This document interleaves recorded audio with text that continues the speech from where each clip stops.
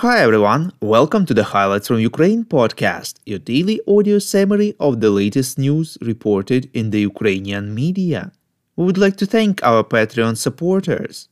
With their help, we are able to produce this podcast. If you want to join them, follow the link in the description to this episode and subscribe to our Patreon. Or leave us a one-time tip via PayPal. The link is also in the description. Thank you. My name is Artem, and here is the news. 620 days less the Russian invasion of Ukraine. President of Ukraine Volodymyr Zelenskyy commented on the Russian attack against the warriors of the 128th Separate Mountain Assault Brigade in the frontline village in Zaporizhia Oblast in Ukraine's south. Reportedly, they were gathered there for an award ceremony, but were attacked with missiles, which killed at least 20 of them. The head of state expressed his condolences to all the families and loved ones of the fallen soldiers. Quote, "It is a tragedy that could have been avoided," he said. Zelenskyy informed that the investigation into the situation is ongoing and the main thing now is to establish the complete truth about what happened and prevent such incidents from happening again.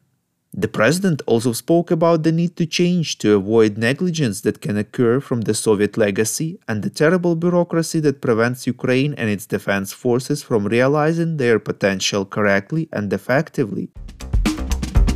In an interview with NBC News, Volodymyr Zelenskyy invited former US President Donald Trump, who promised he would end the war between Russia and Ukraine in one day if he was re-elected as US President, to come to Kyiv, reports European Pravda. Quote, "So I invite President Trump. If he can come here, I will need 24 minutes. Yes, 24 minutes, not more. 24 minutes to explain to President Trump that he can't manage this war. He can't bring peace because of Russian President Vladimir Putin," said the head of state. Zelenskyy added that there is one if to this, if Trump is not trying to give away Ukraine's territory. Volodymyr Zelenskyy said that Ukraine is considering changing its military strategy and repeated once again that the war has not reached a stalemate. Quote, "Our military is coming up with different plans, with different operations in order to move forward faster and to strike the Russian Federation unexpectedly," stressed the president.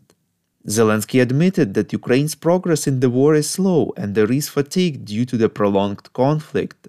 But he insists that Ukrainian soldiers are, quote, "still more motivated than any Russians who came to Ukraine to kill us," unquote. He warned Western countries that a dangerous alternative to the continuation of Ukraine's support could be a Russian attack on one of the NATO countries. Quote, "If Russia will kill all of us, they will attack NATO countries and you will send your sons and daughters, and it will be, I'm sorry, but the price will be higher," unquote. We would really appreciate if you could recommend us to your friends and family as well as share information on social media. This really helps more people to find out about the highlights from Ukraine and truth about Russia's invasion. Russia attacked the southern city of Odessa on the Black Sea coast, reports Suspilne. As a result, the building of the local art museum was damaged. According to the local mayor, the missile almost destroyed well-known art that is kept there. He added that the roof of the residential building and water supply system were also damaged, but will be restored as winter is coming soon. Odessa is often targeted by Russian attacks as this large city with almost 1 million residents is close to Crimea from where Russia launches missiles and drones. Due to a short distance, it is harder for air defense to intercept enemy projectiles. Ukrainian Yuri Glodan was killed in action on the front line, reports Espresso. Last April, Russian missile killed his wife Valeria, their 3-month-old daughter Kira, and Valeria's mother Lyudmila. Yuri survived only because he went out to the store. After that, he joined the military and fought Russian invaders. Before the war, Yuri worked in a local bakery. Thank you for listening to the Highlights from Ukraine podcast. We're a commercial initiative of just 2 people and we need your help to grow. Share information about the podcast, rate us in the app, subscribe to our Patreon. With your support, we are getting better. We call on you to demand from governments of your countries to impose the toughest sanctions possible on Russia and its citizens to stop their invasion of Ukraine.